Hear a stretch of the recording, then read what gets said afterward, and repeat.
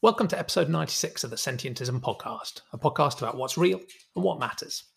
The Sentientism worldview answers those two deep questions by committing to evidence, reason, and compassion for all sentient beings. In this episode, I talked to Coral Sands, known online as Vegan Atheist Coral. Coral is an aspiring writer, an animal rescue volunteer and donor, and she also runs a bunny boarding and grooming business. She's an ex-Mormon atheist and a meat and potatoes girl turned vegan. I'd love to know what you think of this episode and the 95 others. Don't forget to work through that back catalogue if you've found us recently. Every one of you that reviews and rates or shares our podcast with a friend helps us nudge a few more people towards more compassionate, rational thinking. You can find out more about Sentientism at sentientism.info, where you can sign up for email updates or just search for Sentientism on your favourite social media platform. You'll be made very welcome in all of our global online communities. They're open to anyone interested in these ideas, not just sentientists. Thanks for listening.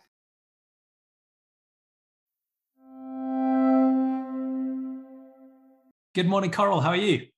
I'm wonderful. How are you doing? Yeah, great. Well, it's such a pleasure to talk to you almost live. You know, our conversations have only been in the Twitter DMs and group conversations so far. It's been purely text. So it's great to see you and talk to you as well. It's so exciting. Yeah, thank you for joining this series of Sentientist conversations. And as you know, in a way, we're focusing these conversations on trying to answer the two deepest and I think most important philosophical questions: what's real and what and who matters. And I have an obvious bias in the way I answer those questions. You know, the clue is in the title, because I'm trying to popularize this very simple pluralistic worldview called sentientism, which says when it comes to thinking about what's real, let's take a naturalistic approach using evidence and reason. And when it comes to what and who matters, again, the clue is in the name, you know, sentience is what counts. So, you know, any sentient being that has the capacity to suffer or flourish, we should grant them compassion, moral consideration. But I'm talking to people in these conversations who agree and disagree. So it'll be fascinating to understand your own philosophical journey and where you've got to now. So, yeah, it's great to talk.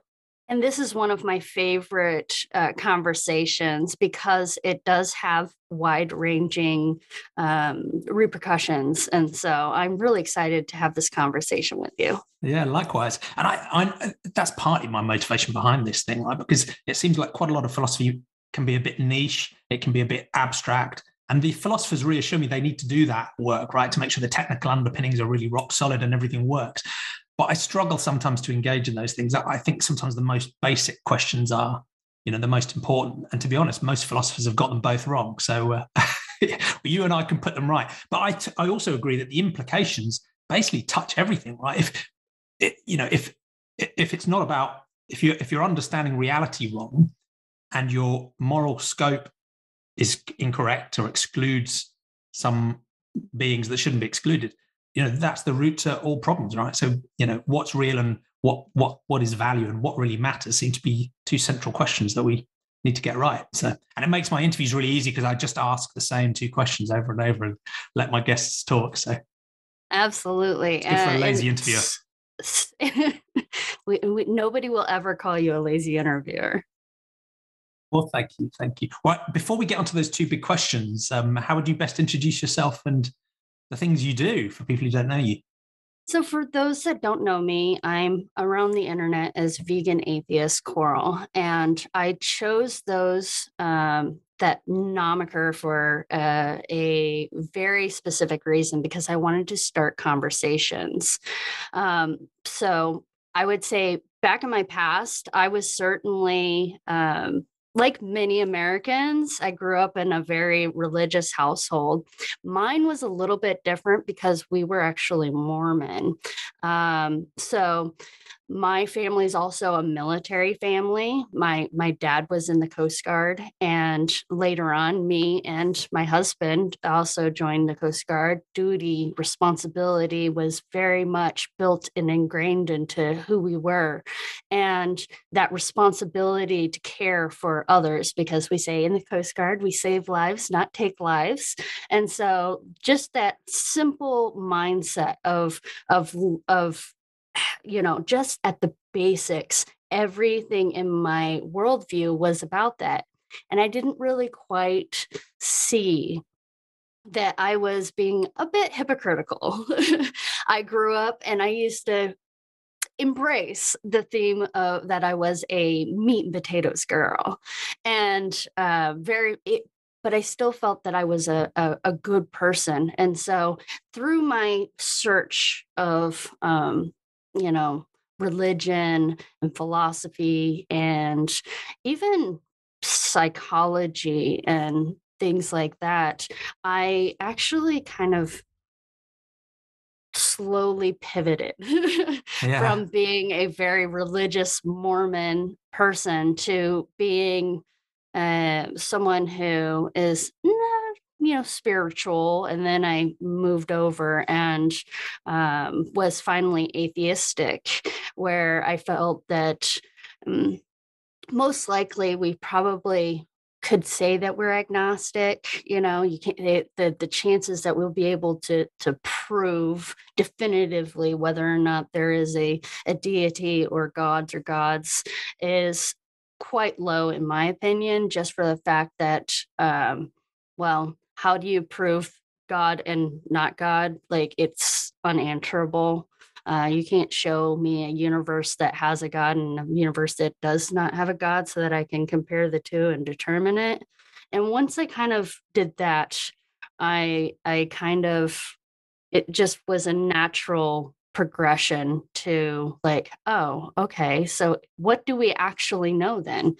When I finally became atheist, and I choose that word because of the fact that it starts conversations.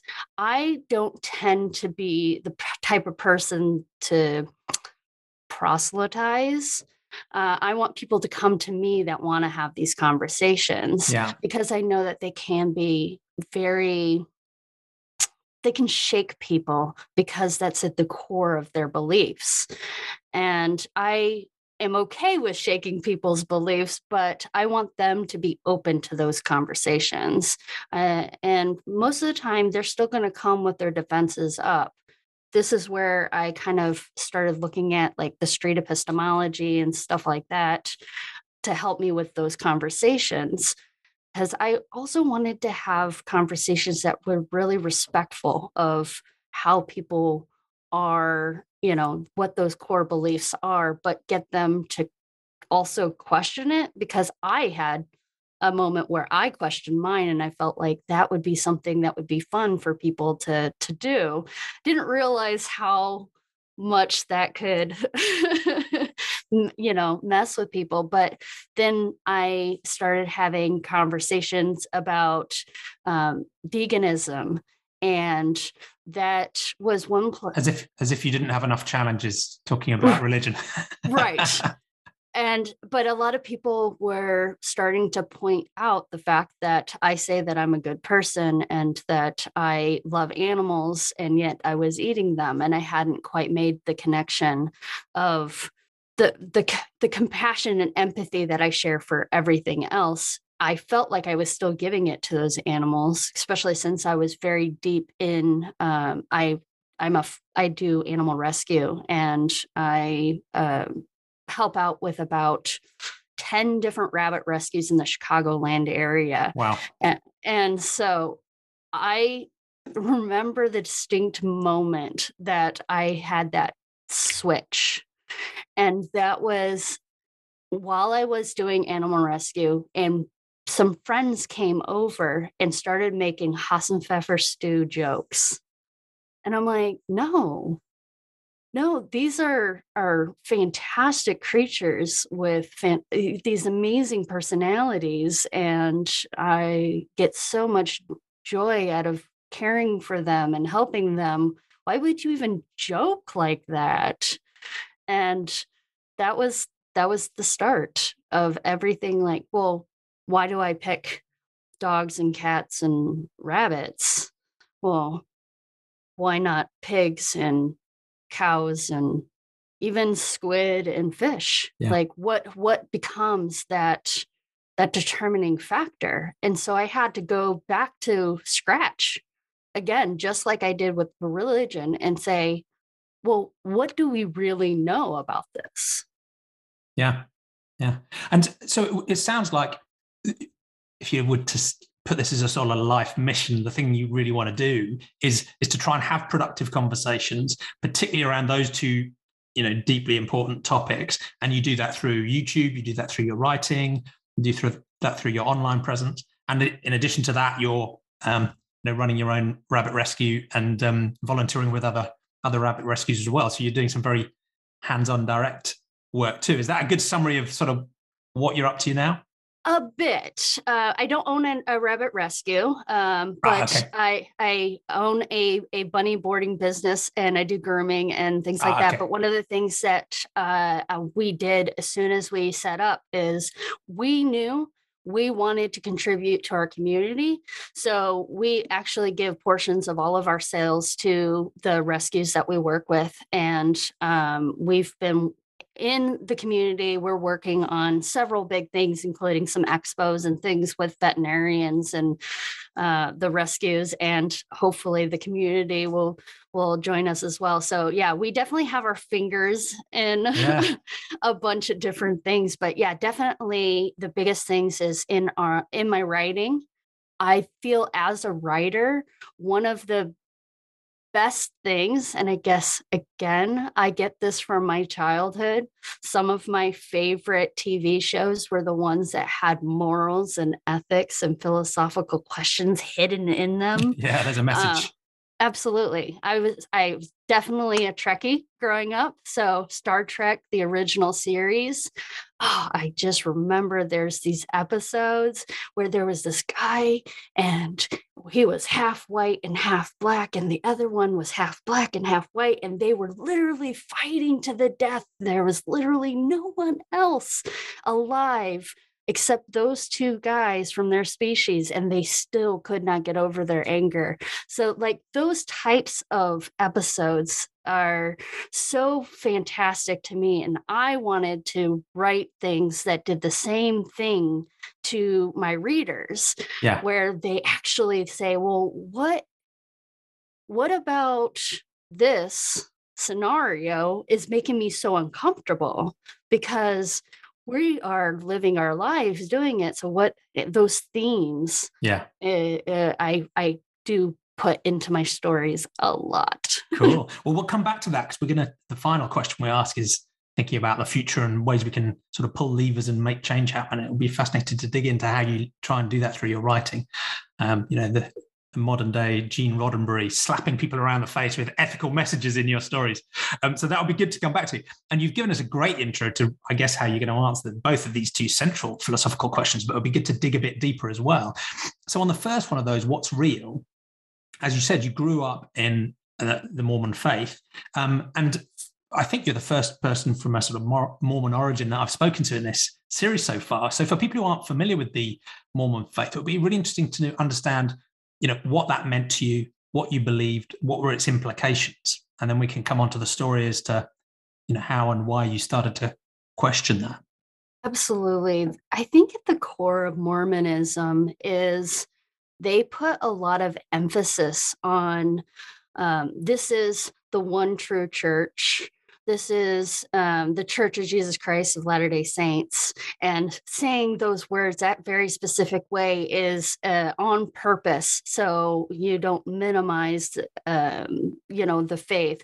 So the books and its doctrine is this is the one true word of God. And you have, like, every Mormon carries around with them the Book of Mormon, the Pearl of Great Price, and their core documents and stuff like that. And so it is something that encompasses every bit of how you live your life. And yeah, it's not one of those religions like the one I grew up in where it sort of sits in the background and you can sort of drop in a couple of times a year if you like, and it doesn't really drive your life. It is almost the defining essence of the way you and your family and your community live. Absolutely. Right? I mean, every Sunday we would go to our Sunday day was church. You spent 4 hours in, just listening to the guy speak. And then after you go to your Sunday school or young women's or whatever. And so you sit there for 4 hours listening to them preach. And then you go to the school section of it where then they again for another hour to 2 hours, ingrain that. So you're like spending 6 hours in this religious area speaking on these points. And it really does become your whole essence. And we also had, and that wasn't the only time we went. I mean, we always went on Wednesdays as well. You had meetings that you had to go to. And I just remember most of my childhood, I felt like I was in church. Yeah. And and they also had a lot of impact in our day-to-day life where, like, for instance, they have a lot of emphasis on family, which is a good thing. Until you have people in your family that don't have the same beliefs, and they're very good at shunning and like doing, it's like a way of ignoring type shunning that can be quite damaging to the people that are now, instead of being in the in group, they are now in the out group. Yeah. It's really a tough religion. A lot of internal self pressure too, because you believe that, you know, you have the Holy Ghost, and you know you're constantly measuring yourself against what you think Jesus would want you to do, and it's a lot of pressure for people. Yeah, yeah, and it's quite a modern religion as well. You know, in the context Yes. of, you know, Christianity or Islam or, you know, Zoroastrianism or some of the, you know, really ancient ones. And how would you summarize the sort of core essential beliefs? You know, the 5 or 10 things that every Mormon is expected to believe. What are the sort of essential, most important things about reality that Mormons insisted you believe? Well, the first is that it was established by Joseph Smith. Joseph Smith is, though most people don't know, he was a bit of a treasure seeker, but the Mormons don't believe in about that. They believe that he went out and he found golden plates. Um, some stories have angel, you know, 2 or 3 or 4 angels, but the angels were the ones that showed him where the plates were, and so he took this golden plates back and he translated them. Some say using the Urim and the Thummim or something like that, or you know, there's these 2 seer stones that you use, and some believe that he didn't actually use the stones. Some say he looked in a hat and was like looking through the stones. There's other ones where he is just looking in the hat and he wasn't actually looking at the plates. It's very interesting that there's lots of different variations of the story. But the main thing is that Joseph Smith translated these plates, and that later became the Book of Mormon, and then later on they did the Doctrine and Covenants and the Pearl of Great Price. So those are the main things that the church believes, and that the people of the church believe. There's the divine texts. Yeah, the divine texts, and these are the texts that every Mormon uses to guide their lives. They are, if you have a question about your life, you look to those. And how do they relate to the Bible of, I guess, standard Christianity? Well, the question, because of what I know now, I know a lot of the text has been almost like ripped off from the Bible. Yeah. So, but most Mormons don't think about that. They think that, you know, you have the original Old Testament, and then you have the New Testament, and then you have the Book of Mormon, and that is the most up to date. That is the so one. It's superseded. Yeah. It's like, okay, we have the new version now. We don't really need to worry too much about. And honestly, like when I was younger, I never looked at any of the Old Testament or the New Testament. It wasn't until I was probably in my teens that I first started looking at it. And it's not shocking that soon thereafter I also started looking at my religion and whether or not it was Yeah. true or not. Specifically because of the fact that on the Book of Mormon, when you open up that first page, there's actually some Egyptian hieroglyphs. And I loved Egyptology ever since I was a little kid. So seeing that he was able to translate these into the word of God was amazing because back then we didn't know too much about Egyptology and those hieroglyphs and stuff like that. And when I found out that those translations were nothing like what those actually said, that was one Yeah. of the first little. Another difficult moment. And on the supernatural stuff, if you like, is most of the rest of it roughly in line with Christianity? So there's one God, there's Jesus as the Son of God, sacrificed for our sins. I guess a sort of creationist timeline or something different, heaven and hell. I don't want to take you through the whole thing, right? But just what are any of the other essential, beliefs that? It's interesting because there is they do believe in the Trinity. You know, you have God, Jesus Christ, and the Holy Ghost, and they are three in one. That is a very essential core belief of Mormonism. Um, there are multiple types of Mormons. So you have more fundamentalist Mormons, and then you have more progressive Mormons, I guess you could say. And depending on which tract you follow will depend on whether or not you believe in young Earth creationists or old Earth creationists, because it is very easy in Mormonism to kind of back up your beliefs with God was the one who created this, and it doesn't really matter if it happened in 6 days or in 6 billion years or whatever years it is. The biggest thing that you need to take away from this story is that it was created by God.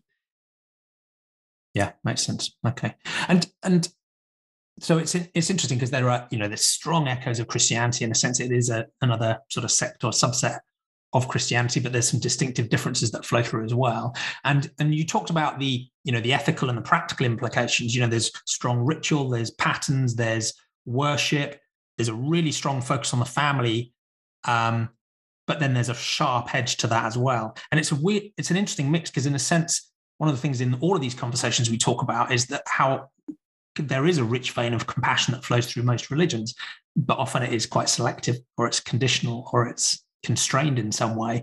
And this seemed like another example where there's clearly rich compassion for the family and the community, right? We really care about each other. That's super important, right? So you can see that as a positive, rich, positive flowing thing. I think you can also see with the way Mormons interact with the wider world. Yes, there's proselytization and the expectation that you're going out and spreading the word, and that's an obligation on everyone to participate in, and famous, and everyone sort of knows how that works. But that style of engagement feels quite compassionate as well. It's not hectoring, it's not attacking, it's not threatening.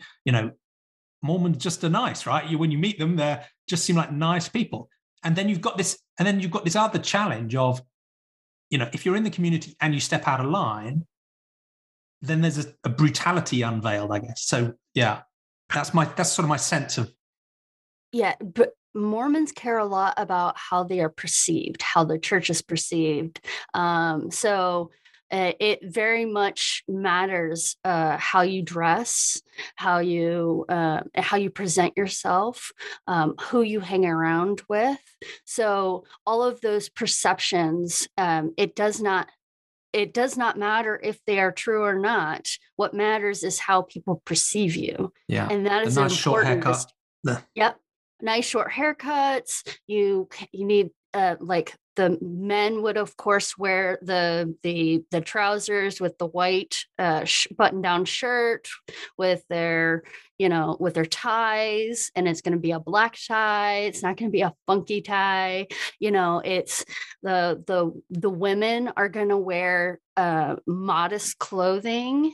You're going to wear a dress to church or a skirt and a shirt. You are not going to wear pants to church. There's a very, all the way down to how you dress and how you look. Everything is a perception of who you are. And so it is very important when you go out into the world that perception, you are a reflection of the Church of Jesus Christ of Latter-day Saints. And especially if you're going out, every person that you talk to, you are a representative of the church. And so that's why how you speak and how you interact with people matter as well. And why they also work so hard to make sure that perception of the church is their narrative. And that is one of the main reasons why they take young children and send them off on missions away from their families and make them go through, and they could be in different countries. They'll be across the United States from where their families are, and they'll go on these missions and proselytize. But what also happens is they're isolated. And because they're isolated, they're able to do some strong reinforcements of what their religious beliefs are. Is it? I might be overplaying this, but it almost feels like, from the perspective of the institutions of the church, even the parents within the community are seen as a potential threat. There's a risk of some disruption of divided loyalties, of other things creeping in. Hence that, let's separate them, give them the pure message, drive that in, really make sure this is locked down and tightly managed. Is that? It's not necessarily just the parents. It's also your friends, the friends that you grow up with. Most of the time, if you grow up in a Mormon family, most of your friends are going to be Mormon, but there's also sometimes friends that are in the community that might be your next door neighbor that might not be in the faith. And so there is a big danger that those people can actually give you doubts. And doubts is actually something that is something that is not shied away from with the church, but they have you actually speak and give your testimony. And it is seen like as something that is really good, and they encourage you to share your testimony with other peoples in the church. And I remember being a little girl. I was a little girl going up and sharing my testimony like all the other adults, because I wanted to be just like them, but telling why we believe that Jesus Christ is, or that the church is true, and that the reason why the church is true, and that Jesus Christ is our Lord and Savior, and all of those things. Just those words just come out again because you say it so many times. And when you're on these missions, again, you're separated from your friends, you're separated from your family. And so and it is very closely monitored to make sure that there's almost like the other people that you're on the mission with are almost like snitches. Yeah. They often talk about whether or not they think someone's having doubts. And when you have doubts, you're supposed to be taking it to the elders and talking to them about it, and, reading your book. And there's two ways of thinking about that. We should be open about our doubts, right? And you and I would agree with that today. It feels like a constructive, open, positive thing, because we should have doubts and work them through. This doesn't sound like that sort of openness to doubts. It sounds like you're expected to snitch on yourself, and if you have doubts, you're expected to tell us about them so that we can bring you back into line with where you absolutely need to be. So that it's not a free consideration of open-minded thinking about doubts. It's almost snitching on yourself and then getting back in line. Is that unfair, or? No, I believe it's very much like that. I think some Mormons might feel that that's a little unfair, but it was at least my experience that I felt that pressure. There's a big social pressure to make sure that, doubts are supposed to be okay. So I should be able to say that this is what is really bothering me about the Book of Mormon is these things. And the church even has and look at me say the Church of Jesus Christ of Latter-day Saints Church, they have on their website a lot of their history. And if anybody has doubts, it's there for anybody to look at. They're not hiding anything. But it's chances almost, it's the presenting this sense of openness as a shield in a way, which is ironic. Yeah. Because you don't look at it. You don't look at it. So this is quite an impressive machine, right? When you think about social norms and patterns and frankly, indoctrination and compliance and the pressure, you're pretty weird, right? Because you broke away from it. So what was that process like for you? When did the cracks start to appear and how did it play out? And I guess we can frame this question in a couple of ways, because with many of my guests, with some of them, it was, evidence and reason, and there are inconsistencies in these religious books. And I learned about some of the other religions and they can't always be true. And the facts just don't make sense, right? This feels much more like a human fiction than, supernatural perfect thing. So it was evidence and reason, right? Facts. For others, they were sort of okay with that. They just sort of accepted it. But there were some ethical and moral things where they're like, this just doesn't feel right. Whether it's homophobia, sexism, racism, anti-Semitism, threatening small children with burning in hell for eternity if they make some mistake. And they're like, hold on, whoever's saying this, right, just doesn't intuitively feel right to me. So there was more of an ethical drive where the crack started. For some, it was both. So, yeah, was it? What was it for you? Okay, so mine was I moved, and that sounds weird, but it was an enlightening experience. As I said, I was in the military, and most of the time that I grew up, it was on the West Coast. And the culture of the West Coast is very laid back, California hippie. I was definitely a hippie child. I believed in love. Love bombing was very big for me.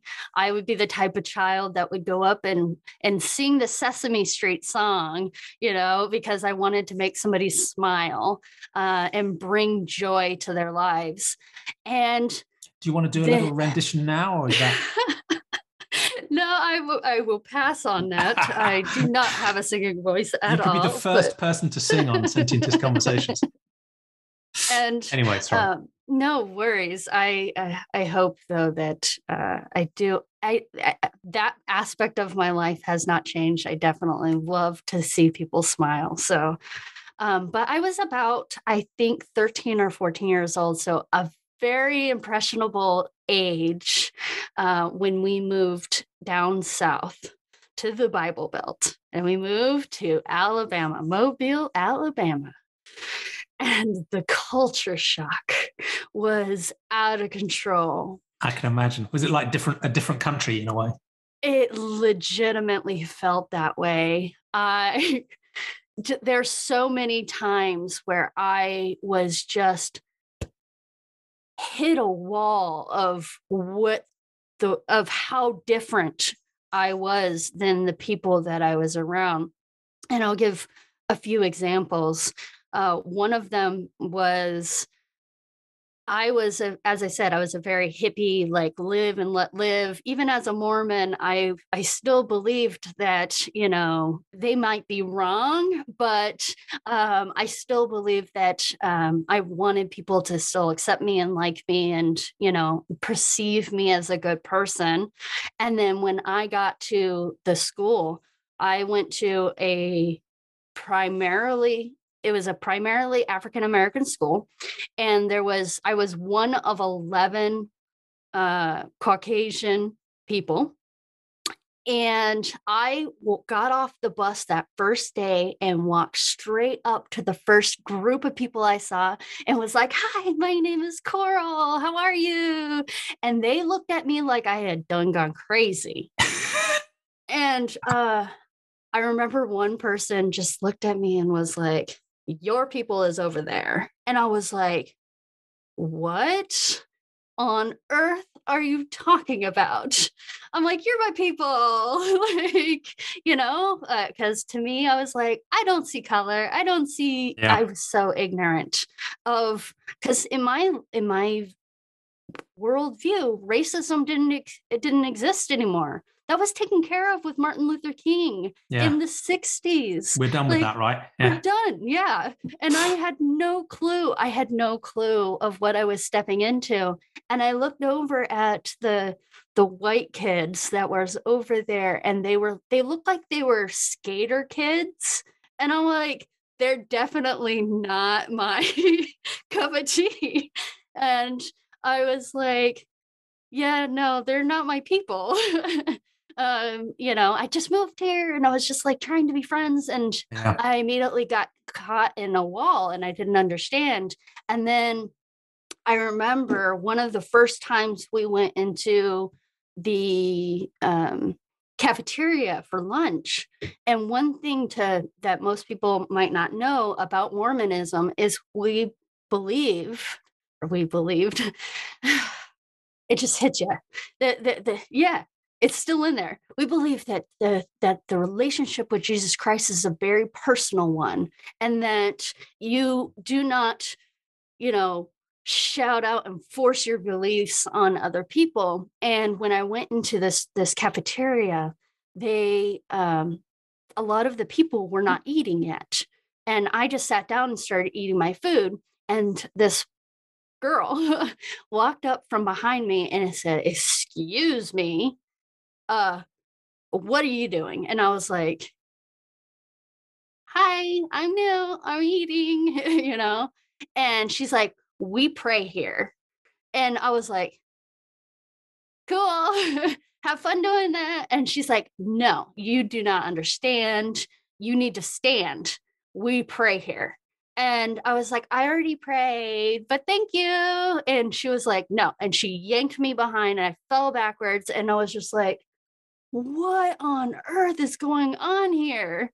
And they all stood, everybody, like as a group, and prayed Yeah. loudly. Said And grace. I was like, what is going on? And I saw so many different things, like, and this was, most of the people down in that area is either Southern Baptist or there's one that starts with a P. I always forget. Protestant, I think. Um, uh, they so there's some very big beliefs, and they are just as sure that their beliefs are true. And so I, in all of my wonderful glory and smart aleckness, decided that I was going to go out and prove that my beliefs were true, because I go to the one true church and I read the one true word of God, and they are all wrong. So of Wow. course, What a because way I to knew, introduce yourself to the new school. right.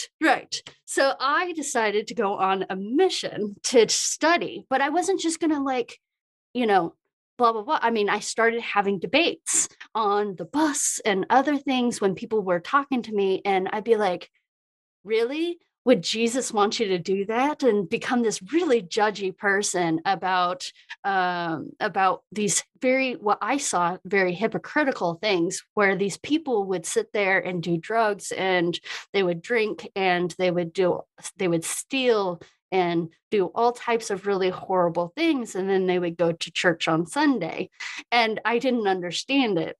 Well, you can wipe the slate clean on Sunday, right? So you can do whatever you like during the week. Right. Which I didn't believe was true. I was like, there's no way that would be true. You need to be a good person. And that's not being a good person. And so, at least in my mind, of course, but yeah, it was. So I decided in all of my genius that I, at 14 years old, was going to prove that there was not only a God, but that the God that they believe in is wrong, and that I was right, and that the church was the one true church, and all of those things. And so I started studying, and really, really studying not only the Book of Mormon, but then I started reaching out, because I was like, oh, well, maybe all the religions are connected, and maybe that there is maybe the parts of their religion is true, and they just are wrong about these other bits. Yeah. They've glimpsed part of the truth, but I need to just correct them on the rest. Yeah. And then there was a incident, and I don't know, I was young at the time and I wasn't in on all of the things, but my dad refused to let me go to the church. And the Church of Jesus Christ of Latter-day Saints, which I was not. I was like, why? What is going on? Found out later on there were some accusations, and my dad did not feel safe with us going to that church, and that's the reason why. So there was actually another person in dad's unit that would actually pick me up and drive me to their church, which was in a different ward. We call our region wards. Yeah. Yeah. And I was only able to go to church with her. And because of that, not going to church every Sunday, every Wednesday, and seeing my parents also pull away and no longer start going. By 16, I was studying Buddhism and Taoism and Jainism, and I was just soaking in all of the various myths and histories and things like that. So you weren't just doing the Abrahamic stuff and Christianity and Islam. You went to Eastern religions and philosophies as well, and the whole lot. I was polytheism sure, and I was sure that there was no doubt in my mind that all of these people believe in something. So there has to be like an ultimate truth or something. The big capital T truth must be out there. And I was starting with a presupposition that God was real. Yeah. And I was starting to, as I started searching, I actually stayed in that spiritual sect well on into my 20s. And so did your parents, in a sense, drift away from or leave Mormonism at the same time? Or did they just have a challenge with that specific church, but they stayed Mormons?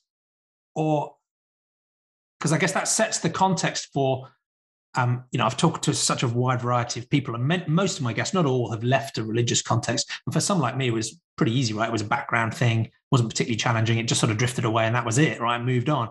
And for other people, it's been psychologically, socially, and sometimes physically dangerous, right, for them to leave that.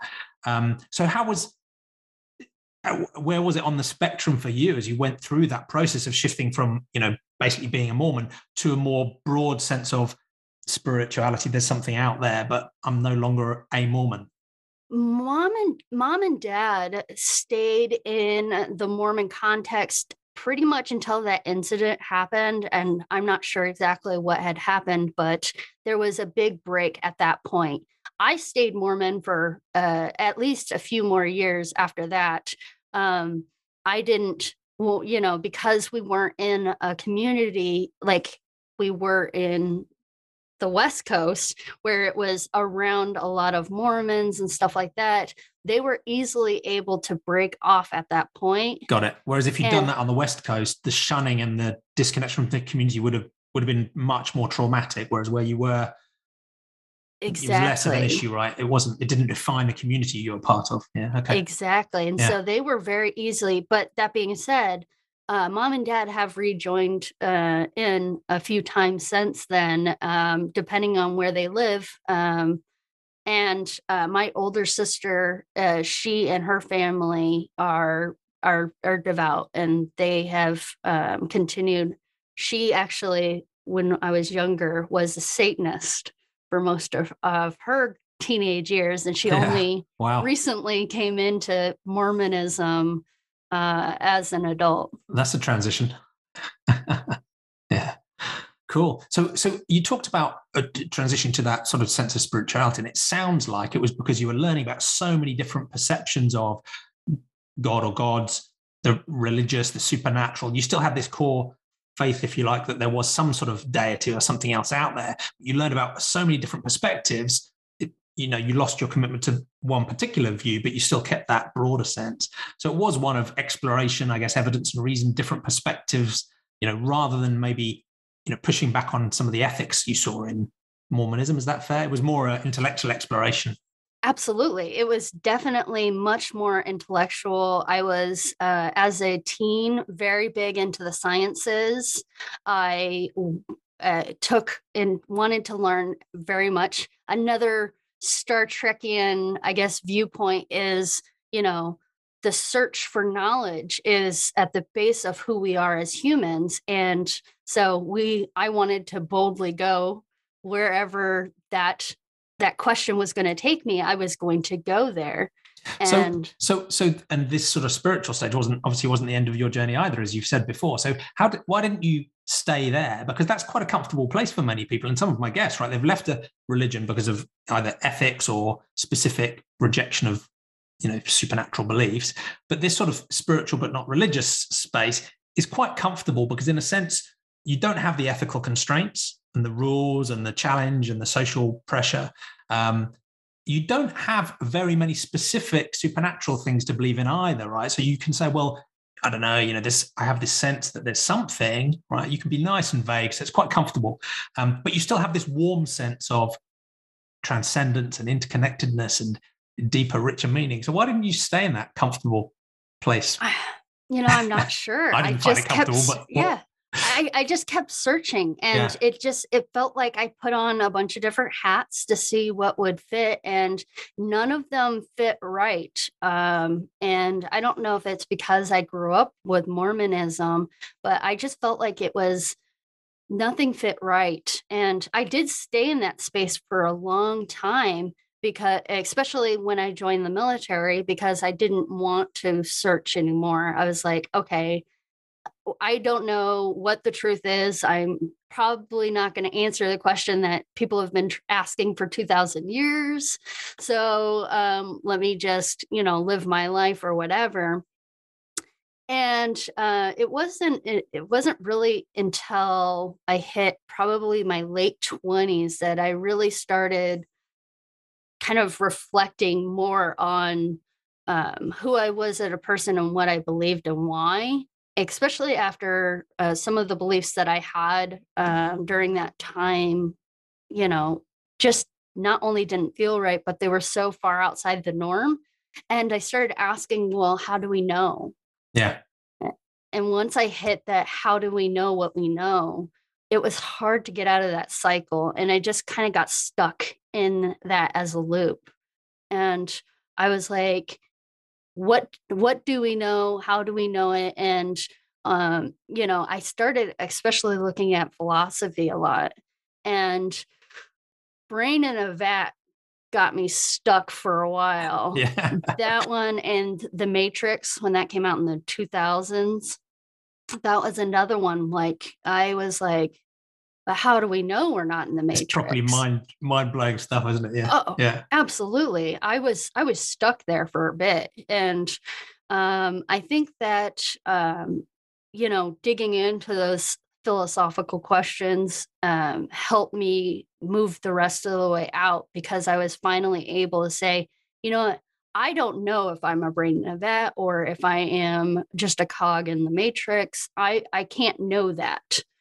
But what do I know? I know that I'm interacting with other people. I know that I have sensory, senses and touches, and I can sense these things. My brain is able to calculate and to make decisions off of those things. And so I just that's where I was like, well, if we look at the basis of what we know and what we don't know, we really, that's when I started looking at the God question. And at that point, I was like, well, I don't think I can know that. I certainly could spend the rest of my life looking, but I don't think that would behoove me at this point, because of the fact that, as I said, I don't have a universe with a God and without a God, and how am I to compare the two? And when it comes down to it, there are a practically infinite number of things for which there's no good supporting evidence. So why would you pick that one to spend a load of time on? So yes. That may seem a little dismissive, but that's sort of where I've ended up. I've got to the point where, I think you and I are probably in a similar place on the God point, in that, people talk about different definitions of atheist. It's a term I'm pretty comfortable with, but, technically maybe we're extreme agnostics where, Yeah. we still leave, a little bit of wiggle room open. As good naturalist, if there's new evidence, great, I'll listen to it. Yeah. But it's, for me, it seems vanishingly unlikely, along with, as I said, a functional infinite of other things people have just made up. Right. I feel like if it's a specific God, I feel like I'd feel comfortable saying, no, I'm definitely atheistic about, say, the Abrahamic gods. But if we have, say, but I don't know, there might be something out there that I don't know. So, and when it comes to like deism, it's like, well, if you're going to call the universe God, then Yeah, why I don't we believe in just that. why don't we just call it the universe? Like we Yeah. have a word for that, so And that does seem to be the endpoint of some philosophical debates where it's more about the semantics and the meaning of the word. We're no longer exactly. really discussing the nature of reality anymore. We're just putting slightly different labels on things and fighting about those labels. And so that's an interesting journey because when I centered this conversation really about this sort of question about naturalism being an approach where we use evidence and reason to try and understand things. And obviously, a religion and the question of God is a central one that people go for, right? Because a naturalistic approach, I think, leads you or should lead you to extreme agnosticism or atheism. But were there any other things outside religion and God that fell away at the same time?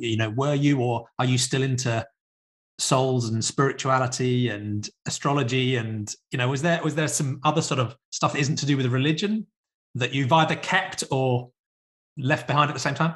When I was spiritual, I believed in all of that stuff, and but when I started, I would say, into my atheism, I was looking at, well, what do we know and how do we know it? Those things easily fell away because the supporting evidence is, minimum.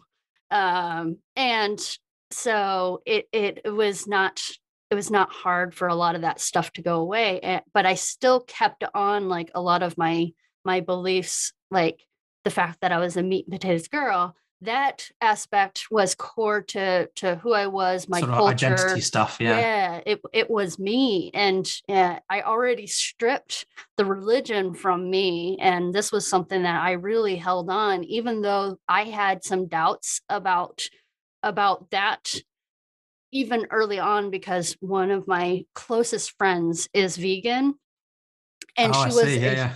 she was a huge influence later on in my life. Well, let's come on to that second question because that's been fascinating to understand your sort of journey on epistemology and Mormonism to atheism.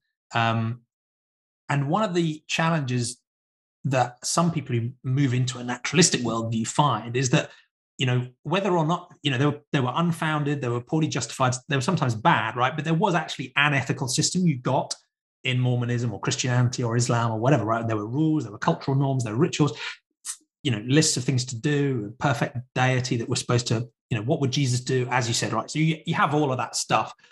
And I would argue that most of it is arbitrary and unfounded and often goes off the rails and undermines compassion. But, there's some good bits in there too. Fine. But whatever it is, you've sort of left that behind. So what the hell do we do now with, ethics and morality? And there's obviously the trope that, atheists can't be moral. So we're running around pillaging and killing at random just to satisfy our own whims because we cannot be moral without a deity to punish us. Of course, but in reality, there is still that process of sort of reconstructing or building. So there's two crazy questions here, but I think important ones. The first one is, what is morality? What is it grounded on? Because if we don't have a God to judge and punish, what is morality? What is good and bad? What is right and wrong? And then the second question, which you've hinted at already, because it'd be fascinating to understand, because I think is another really weird journey here. You've broken out of another set of social norms, is that question of moral scope and compassion, and how people have gone through a journey of, family, maybe thinking about the wider human species, humanity overall, and breaking that boundary and thinking about non-humans, and your journey to veganism as well. So there's two questions there, the foundations of morality and then that journey of moral scope expansion. I think in the beginning, I was like, I am in a society where we have rules. And since I was in the military, I was very good at sticking to, this is the law. This is your duty as your civic duty to your community. So I didn't really think about that morality question.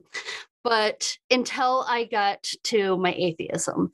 And at that point, I started also, I was actually in college during this time, and we were taking a class, and someone had mentioned about some studies that were being done on animals and how they were um, working together, how these animals were working together in order as a social species and getting things done. And I thought that was so fascinating because I was like, well, if elephants can do that, and we know that dolphins are very smart, in some cases smarter than some humans, then and our dogs, we know that they're very smart. And I remember watching a big documentary on dogs and how people had from ancient times, brought these wolves and bred them and changed how they were. And I saw that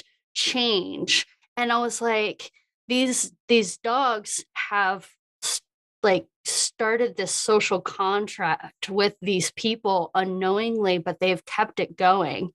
And it seemed to me that that was that social contract, which is not something that you like physically say, I accept this contract and I will do this and that. But right, and you sign your name to it. Like that's not something that happens, but yet we still see time and time again these stories of these animals saving another animal from drowning or, whatever it is.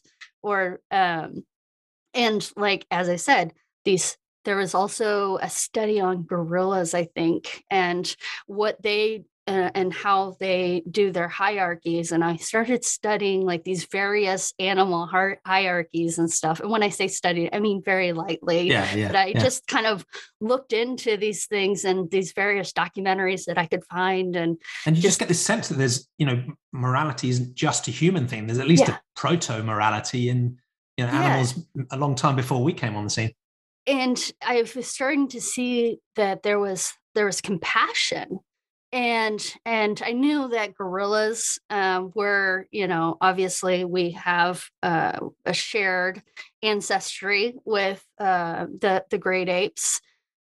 And so I knew that just from our science background and stuff like that. And I said, well, if we can see that in other animals that are not in a shared ancestry of, what could be primates or whatever, then does that mean that it is something that is inherent because of the social nature of the animal?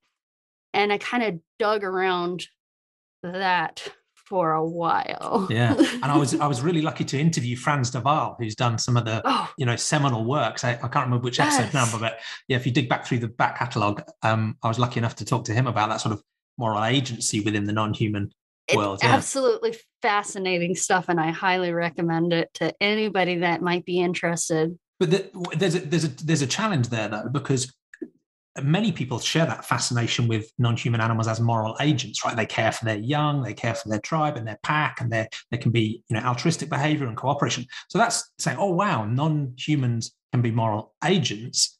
Yep. A lot of people don't then make the link to them being moral patients too. So how did that play out for you? Well, there is a few different times, and I think again, my Mormonism kind of helped me get there because I felt like people were judging me at a certain point in my life, which sounds Yeah, as you really mentioned, weird.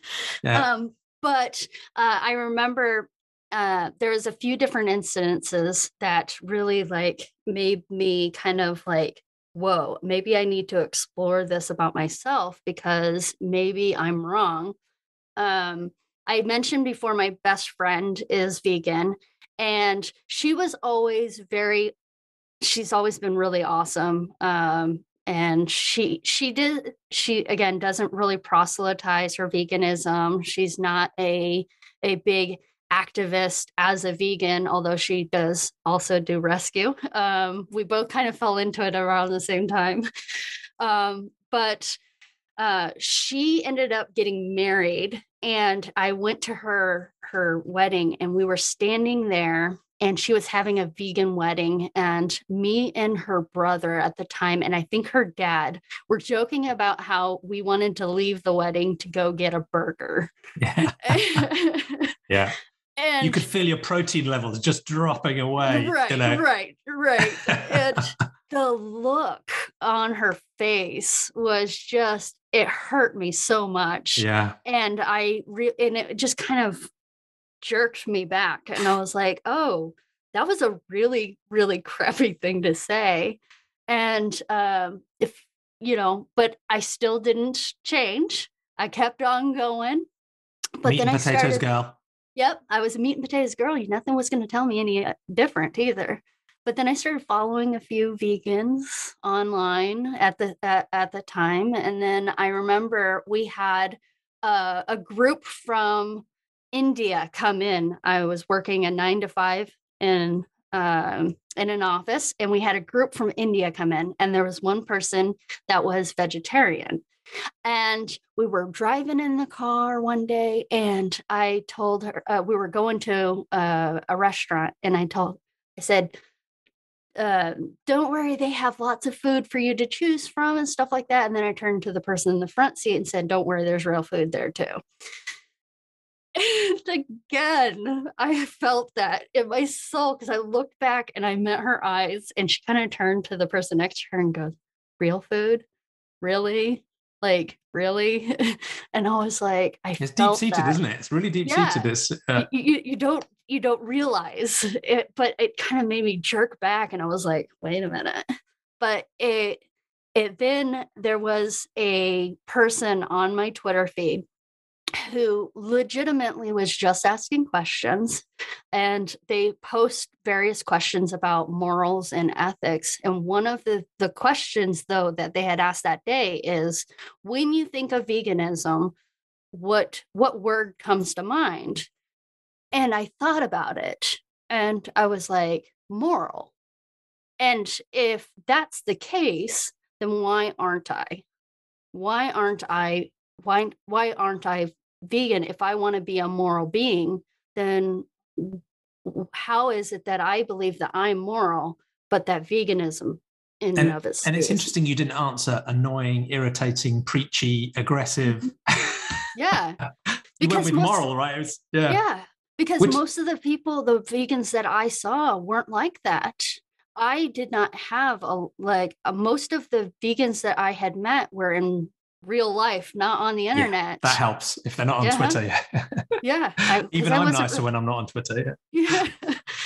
I think the millions of people that are, vegetarian and vegan, most people just want to live their life. And most of them would rather like cut their own throats than, impede their self onto other people. It just, at least the ones that I knew, they legitimately did not want to oh, okay, yes, yeah, I'm Yeah. vegan. I'm And it, sorry. and it's weird, isn't it? Isn't it tragic that you sort of feel that pressure to be apologetic and quiet about it, because there is a tension between that. That's the normal social pressure, right? If you're trying to change a social norm, there's enormous pressure to say, be quiet, stay in your place, keep your head down, do what you want to do, but don't talk to me about it.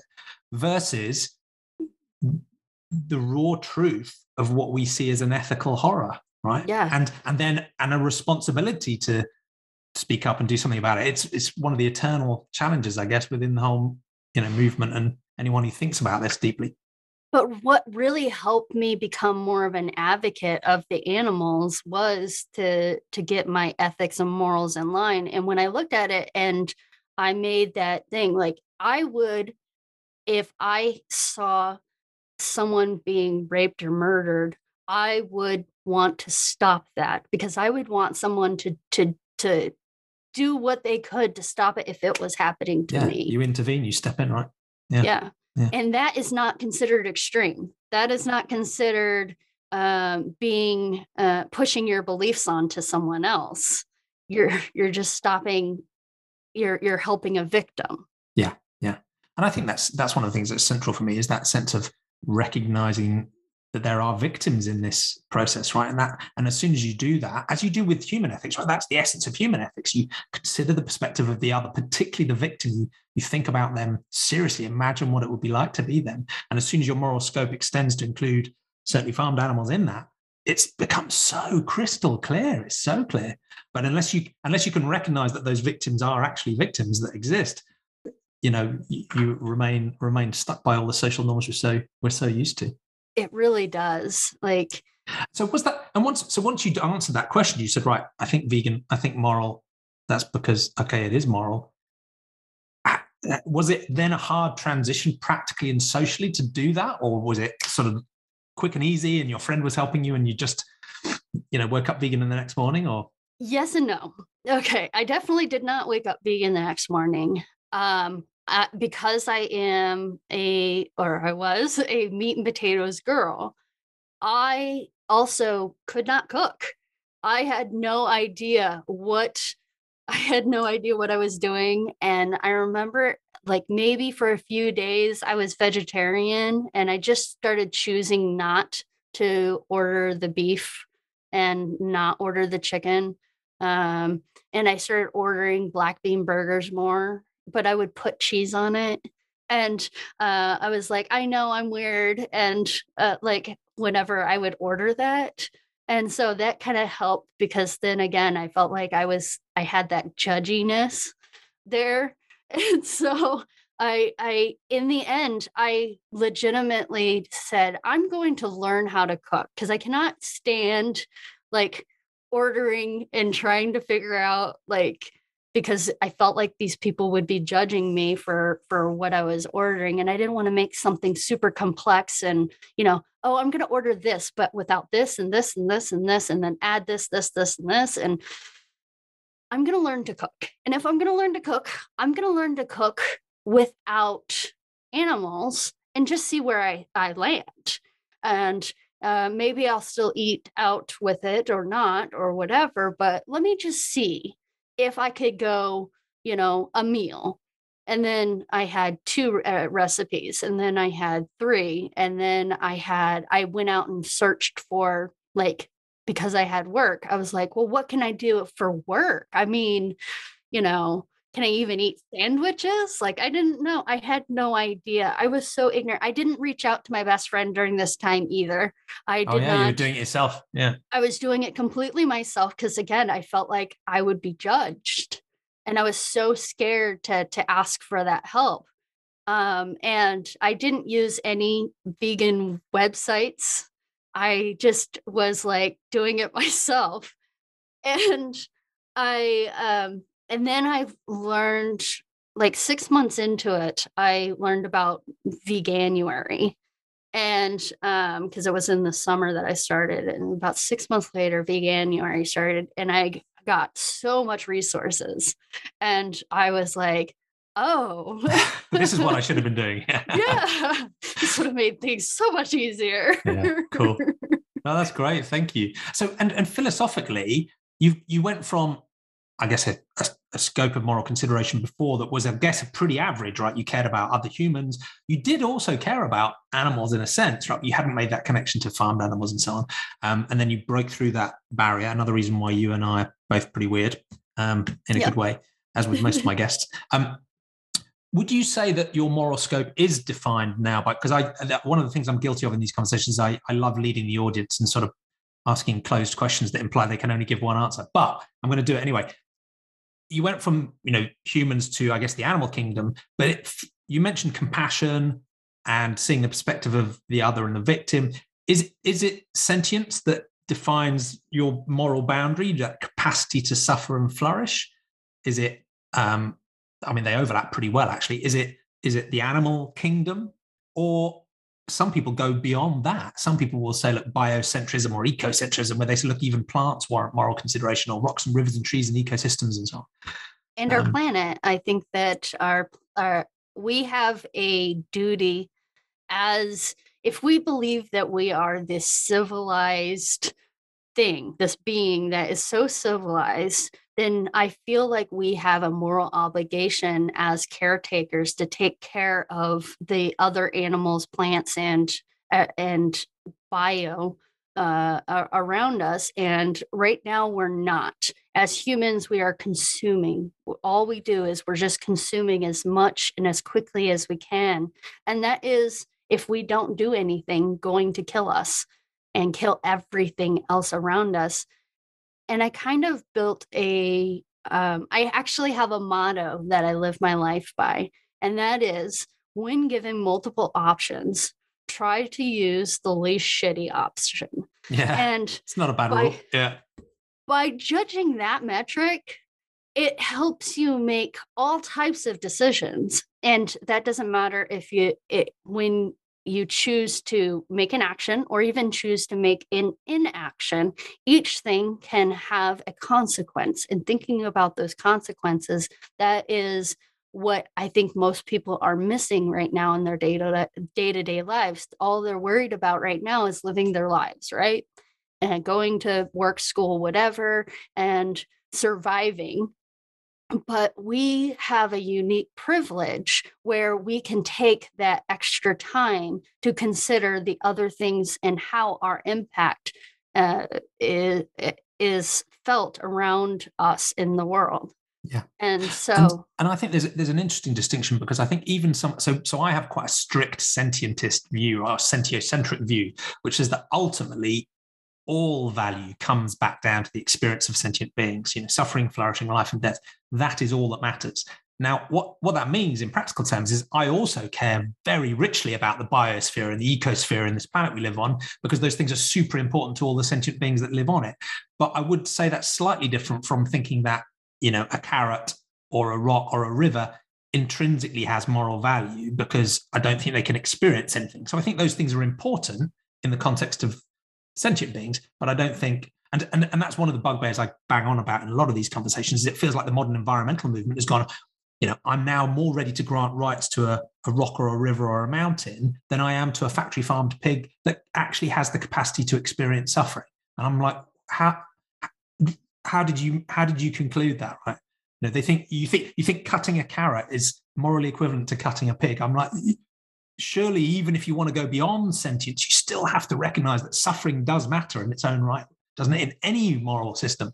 But apparently not, right? I think there's definitely a utilitarian view in my views. I think that there is a hierarchy of it. I would give something more moral acceptance, and if it is something that does have sentience, because so we'll put that on a different level. Yeah, I think everything has its own level, and that's why my motto is try to choose the least shitty option. And you do have to consider those things. You have to consider, okay, what impact is this going to have on it, on me, on our community, and on everything.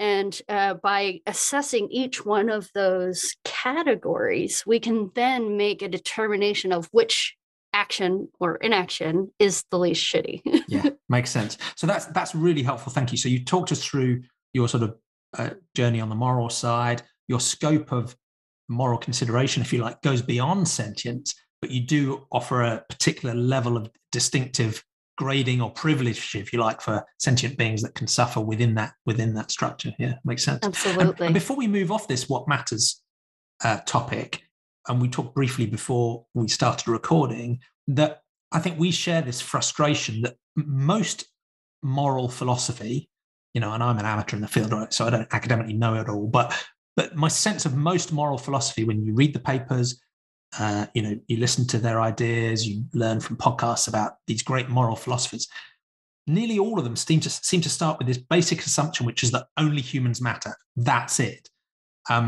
And there are exceptions, of course, important exceptions, but that's the center of gravity of most moral philosophies. It's only humans, right? So the percentage of papers or thinking where you'll find any mention of non-human sentience and its moral significance is pretty small.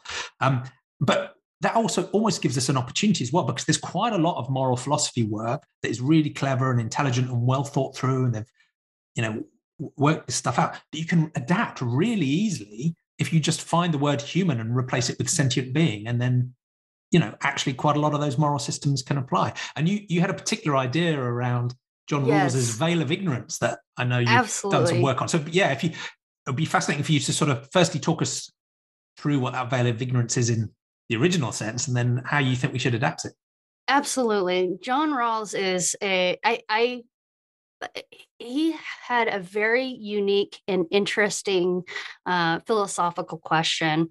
And it was in a form of a thought experiment called the Veil of Ignorance. And its purpose And I was think I can't remember the name, but I think he actually borrowed the idea or from another philosopher whose name I can't remember, which is really embarrassing. But it's become Rawls's thing because he developed it. But yes, absolutely. And I can't think of the name of the person as well. I'll have to put it in the show notes But if I find it. yes, absolutely. Please do.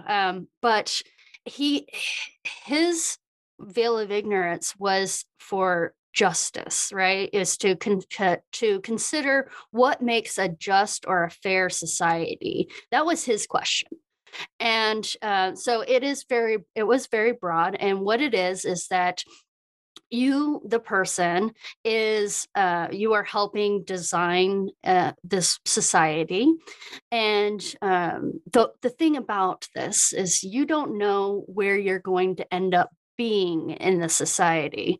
So if you decide to create a society of slaves and masters, you may end up being a slave, or you may end up being a master. You don't know. And so by putting that veil of ignorance over, of not knowing where you're going to end up being in that position in that society, then therefore you're much more likely to create a society that is fair and just. Yeah.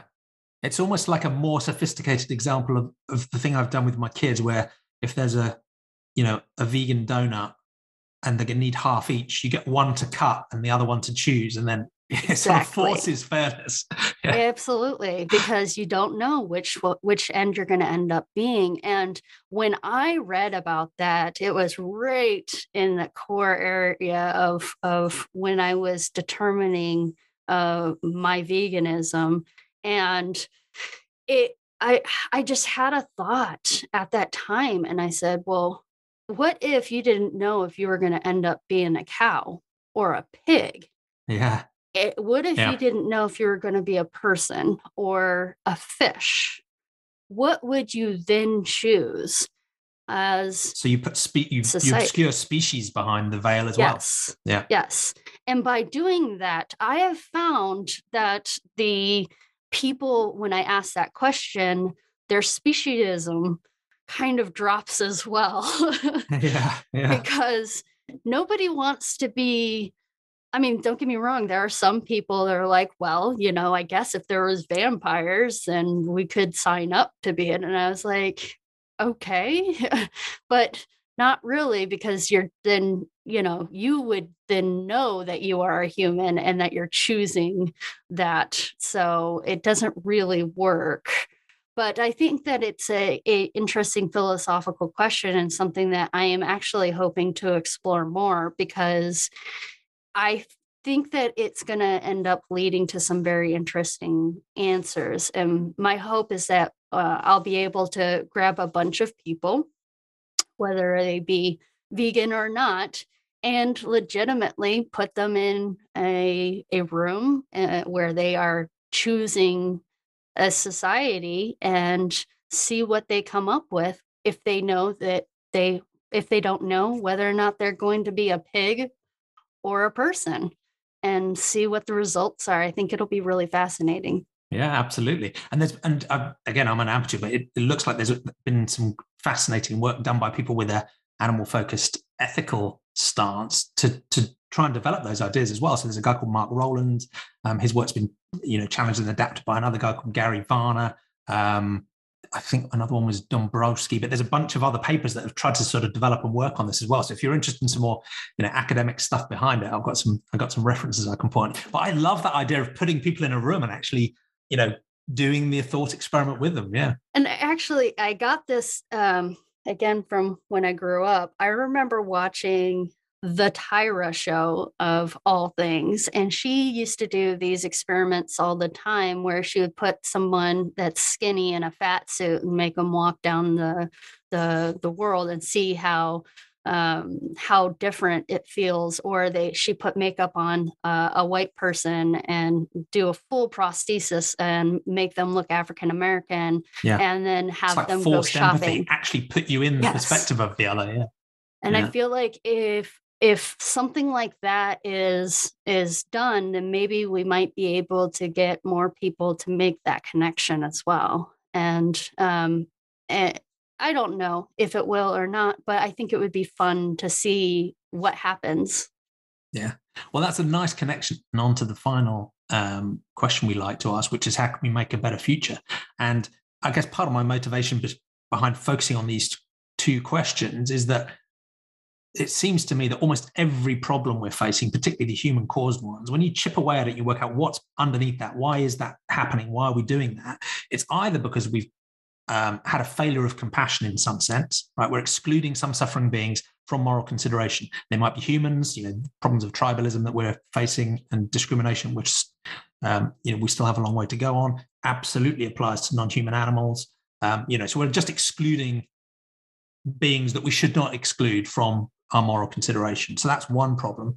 The other one is just getting shit wrong, right? Yes, absolutely. Either because, that we're believing things that are fabricated or made up, that we made up, or that someone else made up, and that just don't correspond with reality, or that we're being a sort of pretend naturalist where we'll only listen to the evidence that supports what we already want to believe, or we'll only do the sort of reasoning that leads us to where we already are, rather than being a proper naturalist with open-mindedness and humility, exploring evidence, developing reason, trying to challenge our own biases, look for our blind spots, and believe probabilistically and provisionally. Anyway, so it seems like if every problem either comes down to we've just got shit wrong, or we've had a failure of compassion, that's part of the motivation behind trying to persuade people to commit to naturalistic epistemology and a sentiocentric compassion that doesn't exclude any suffering being. So if we can persuade 7.8 billion people to become sentientists, we'll solve all the world's problems. And so through podcasts and YouTubes and of course and Facebook groups, of course, that's the power. Right, I should stop lecturing and ranting now. But I do think they're important planks for thinking about making the future better. They're not sufficient. You have to build loads of other stuff on top of that, and there's still so many different things to fight about. But they seem sensible foundations, right? Engage with the reality honestly to try and understand it with humility, and at least all suffering beings should matter as we work out what to do. But nearly everybody on the planet disagrees with us, despite the fact that they seem quite self-evident, right? So, and it's interesting that, there are many people who disagree with both. There are many people who disagree with one but not the other. And sometimes those people are even more frustrating. That's the people who have a sentiocentric compassion. They're maybe vegan, they're animal advocates, they genuinely care, but they still believe a load of crazy shit that's totally unfounded in evidence. And then even more frustrating, I find, is the atheists, the humanists, the skeptics, the rationalists, for whom non-human animal ethics is like kryptonite. Right? So these people are so proud of the fact that they've used evidence and reason to break challenging indoctrinations and social norms, to turn away from harmful traditions, to find a more compassionate way forward. But they still can't get animal ethics. I mean, it blows my mind. Won't. Yeah, they won't, or they can't. They're just not at that point. They're at the point of where I was when I was a meat and potatoes girl. Me too, right? And in a way that can help us engage with compassion, because we can remember who we used to be, right? We weren't bad people. We were just, we were just blind to a different set of blinkers. But I guess I find it doubly frustrating with that community because they're so proud of the fact they see their own blind spots, except for this one. And that's certainly something that, we have, we've fought against, haven't we, with, on Twitter and things like that. Work in progress. It's definitely going to be hard, but I think that's why we need all of the various voices. Why doing things like this podcast is so important is because you never know what is going to end up being that light bulb for somebody else. You don't know what topic is going to light that fuse, and it's one of the main reasons why I put veganism and all of those things into my writing, is because if we can get people when they are being entertained and stuff, to be thinking about these things in a different way, in a different context, then they might be much more inclined to think about it in the greater context, because of the fact it's not somebody that's just trying to proselytize to them. It's having the conversations, it's reading about it in an entertaining way, it's getting them in different ways, because as I said, we never know what's going to stick. Yeah. And you've hinted again at a bunch of the different visions for the future we might have. And I'd guess that you, as well as some of my guests, if I asked you for a sort of utopian vision, you might refer to Star Trek again, which many people come back to as like, that's where we could be, right? Intellectually curious, scientifically minded, compassionate, and vegan as they were, right? Wouldn't it be lovely? Yeah, yes, exactly. Wouldn't it be lovely? But then again, you also work very hands-on, with your volunteering with shelters and actually helping animals in that way, and through your business too. But your idea of using writing as an influence, I think, is really interesting to me as well, because I've done some amateurish writing myself, but it tends to be the proselytizing, right? It's banging people over the head with the message and going, look, this is bloody obvious, you have to agree with me, which it probably isn't that useful. So how do you go about that in your writing of to entertain and make people think and so on, but feeding in some of these messages that you enjoyed from the TV programs you watched as a kid, where there is there's a moral, there's a message? Yeah, I think it's just kind of coming up with fun ways to have these thought experiments.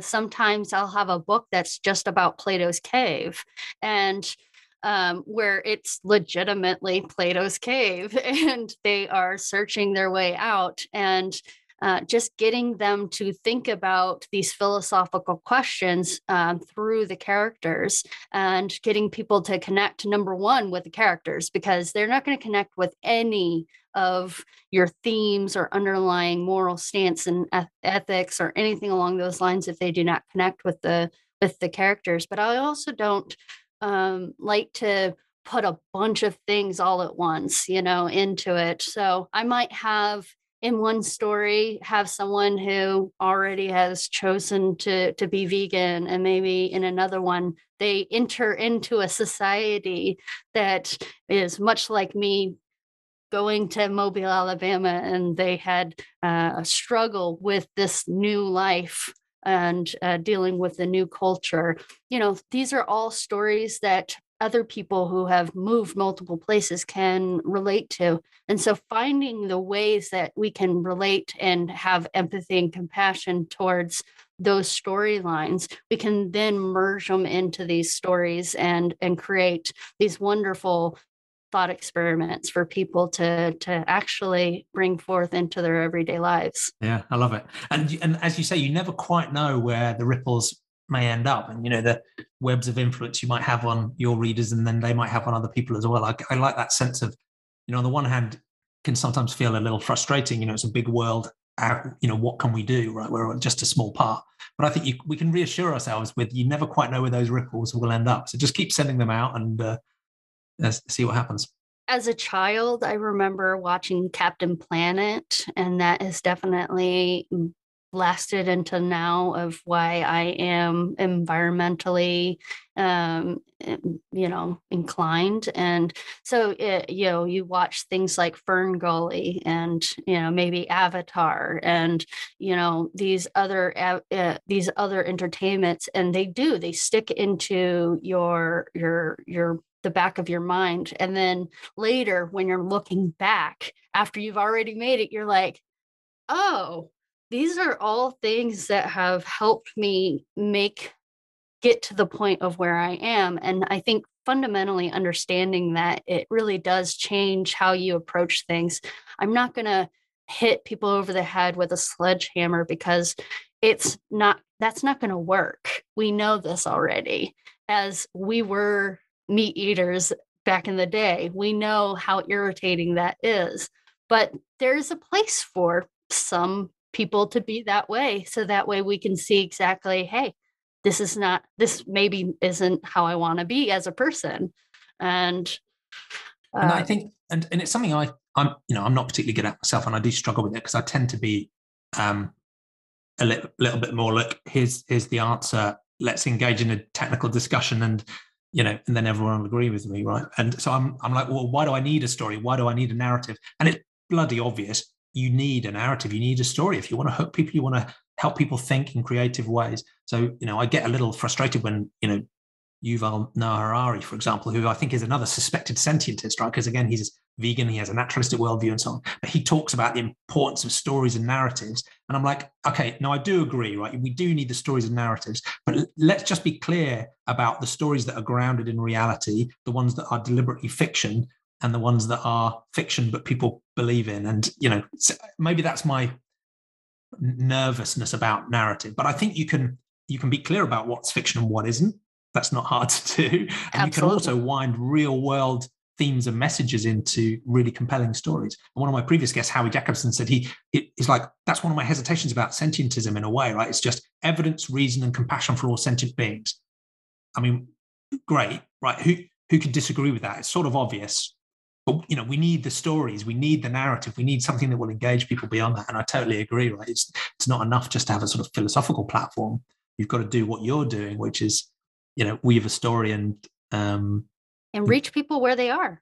Yeah. I mean, that if people didn't do the same for me, I don't think I would have made those steps. I would have still been the meat and potatoes girl, bashing my head against it because, people, but it was the people to take that time. And I had lots of questions, and to answer those questions and to not be judgy, I think it's hard sometimes when we do think that we have the answers to not come off as condescending or judgy or things like that. And that's something that I tried to be very conscientious of. But again, that's probably because of my upbringing. Yeah. But those themes are still there.